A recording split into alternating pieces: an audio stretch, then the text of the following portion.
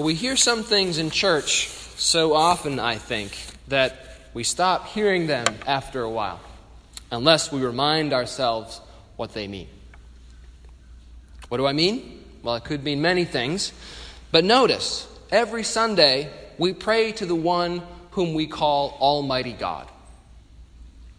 Almighty God, we just prayed.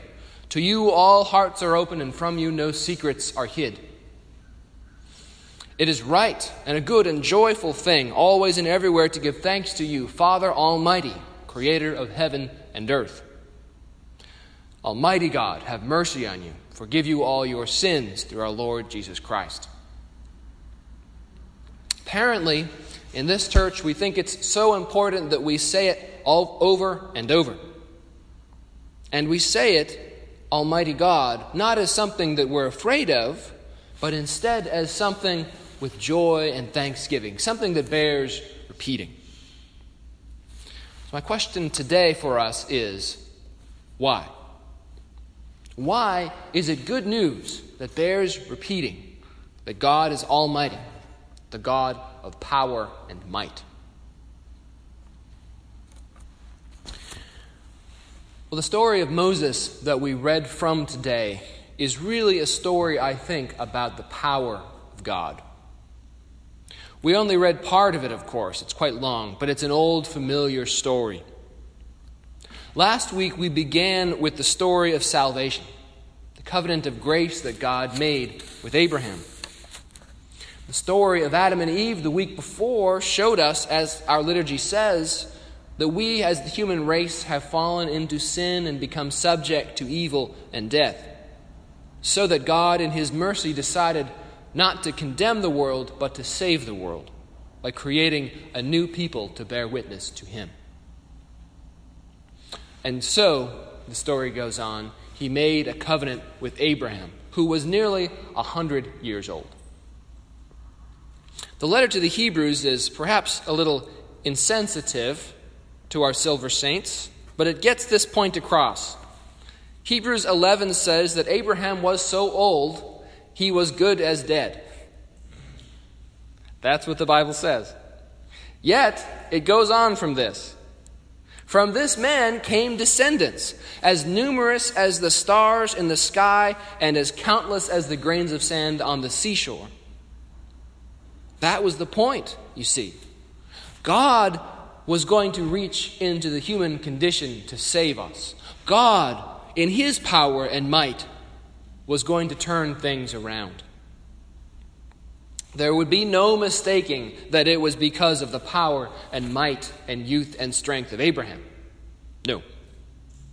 All Abraham did, the Scripture says, was believe God, and God credited it to him as righteousness. Abraham just trusted God. When God made a covenant with Abraham, as Mother Emily preached about last week, God Himself is the one who walked through the bloody passageway in the dark.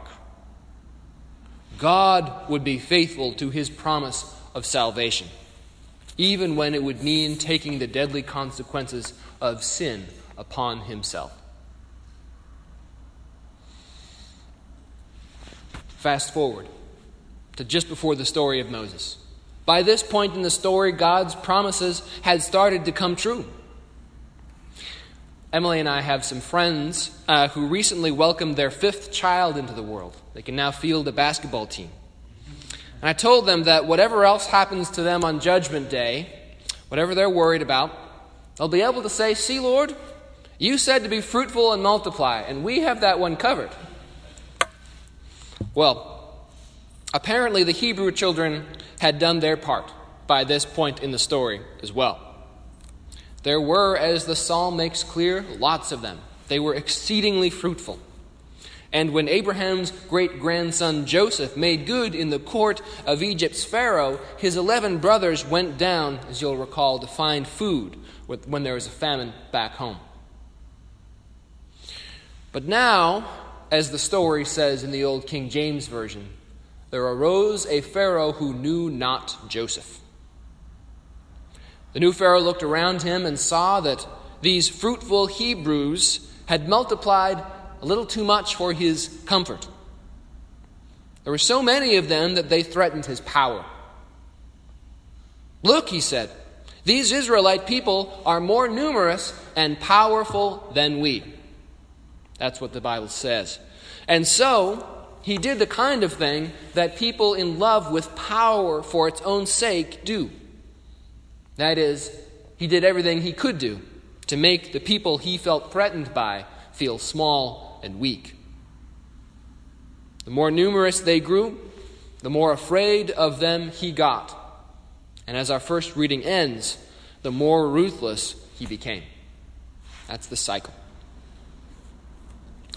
I think that this story is trying to tell us something about power. Of course, we should remind ourselves that power in and of itself isn't bad.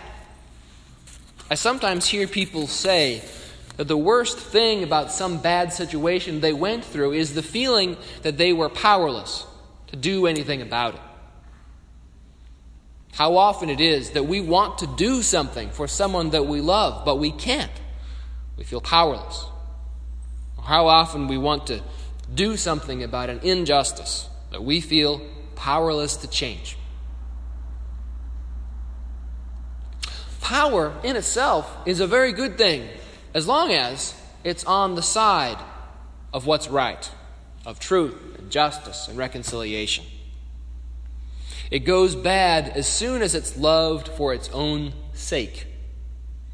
We've seen this time and time again, I'm sure, all of us.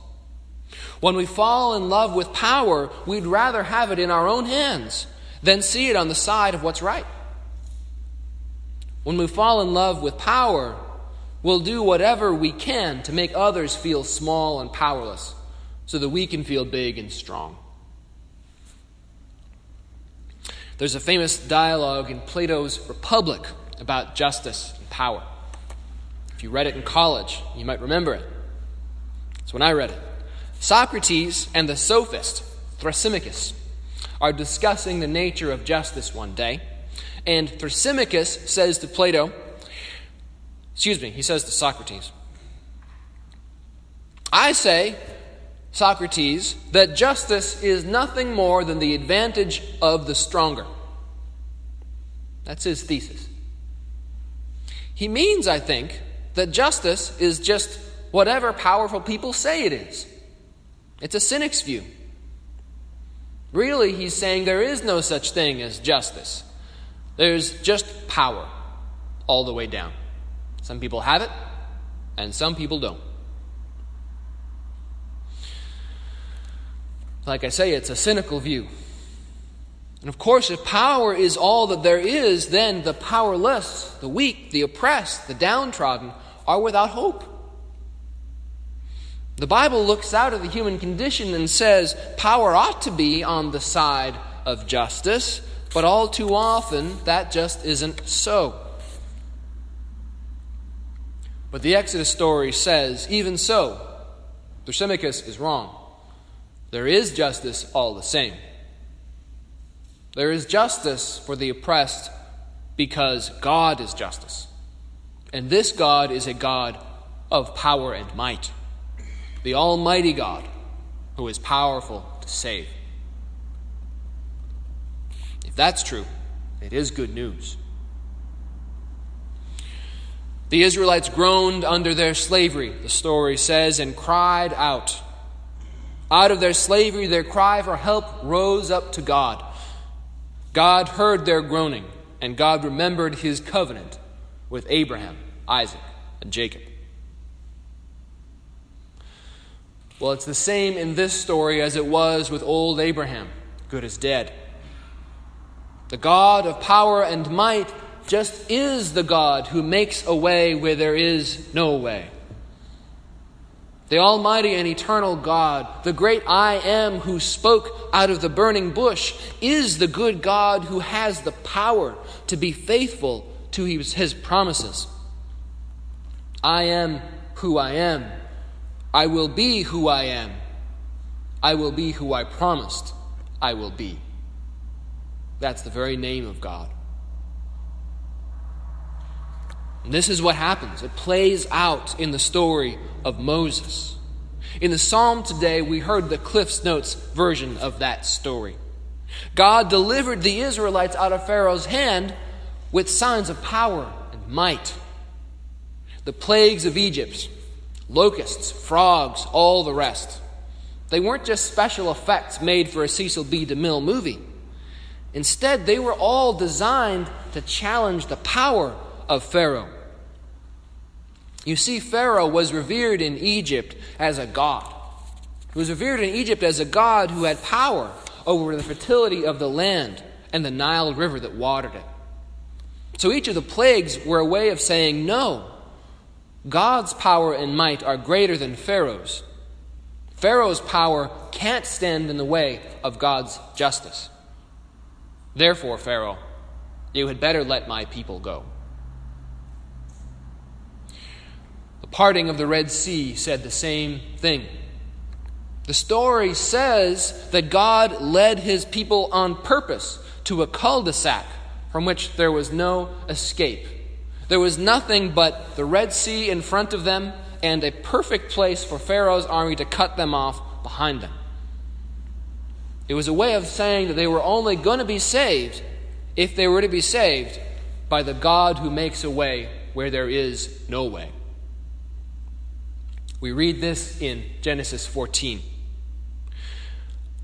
Moses said to the people, "Fear not, stand firm, and see the salvation of the Lord, which he will work for you today. For the Egyptians whom you see today you will never see again. The Lord will fight for you, and you have only to be still." This is great good news. God himself passed through the bloody passageway to make a covenant with Abraham. God himself parted the waters and brought the Hebrew children to safety on the other side. Fear not, stand firm, and see the salvation of the Lord. The Lord will fight for you, and you have only to be still. Those are words of great comfort. It's no surprise that the good news of this story has often been understood best by people who find themselves in the shoes of the Hebrew children, oppressed by Pharaoh. Whoever you are, however you got there, when you're in that place and you feel powerless, it's often just then that you really know how much you need the power and might of God. I'll close with a story from Martin Luther King, a great man of faith who knew this well. In 1956, King was a pastor in Montgomery, Alabama, who had helped organize the bus boycott that made Rosa Parks' name. He'd begun getting death threats. At one point, he got about 40 calls a day, if you can believe that, telling him to call off the boycott or he and his family's lives would be in danger. Well, fear began descending on him like a fog, and he began to reach the end of his rope. One night at home after a long day, he got yet another phone call. It was just a voice saying, "Leave town immediately, or you and your family are going to die." King hung up the phone, and with trembling hands, he made himself a pot of coffee and sank down into a chair at his kitchen table. He later wrote of that moment, "I was ready to give up. With my cup of coffee sitting untouched before me, I tried to think of a way to move out of the picture without appearing like a coward. In this state of exhaustion, when my courage had all but gone, I decided to take my problem to God. With my head in my hands, I bowed over the kitchen table and prayed. The words I spoke to God that midnight are still vivid in my memory. I am here taking a stand for what I believe is right, but now I'm afraid. The people are looking to me for leadership, and if I stand before them without strength and courage, they'll falter.